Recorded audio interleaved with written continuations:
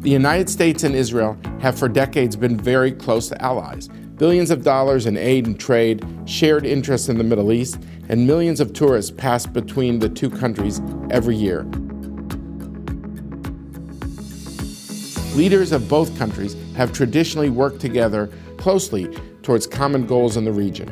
American presidents have worked towards peace between Israel and the Palestinians, as well as with other Arab states, with different levels of success. Mr. President, you inscribed your name forever in the history of two ancient civilized peoples, the people of Egypt and the people of Israel.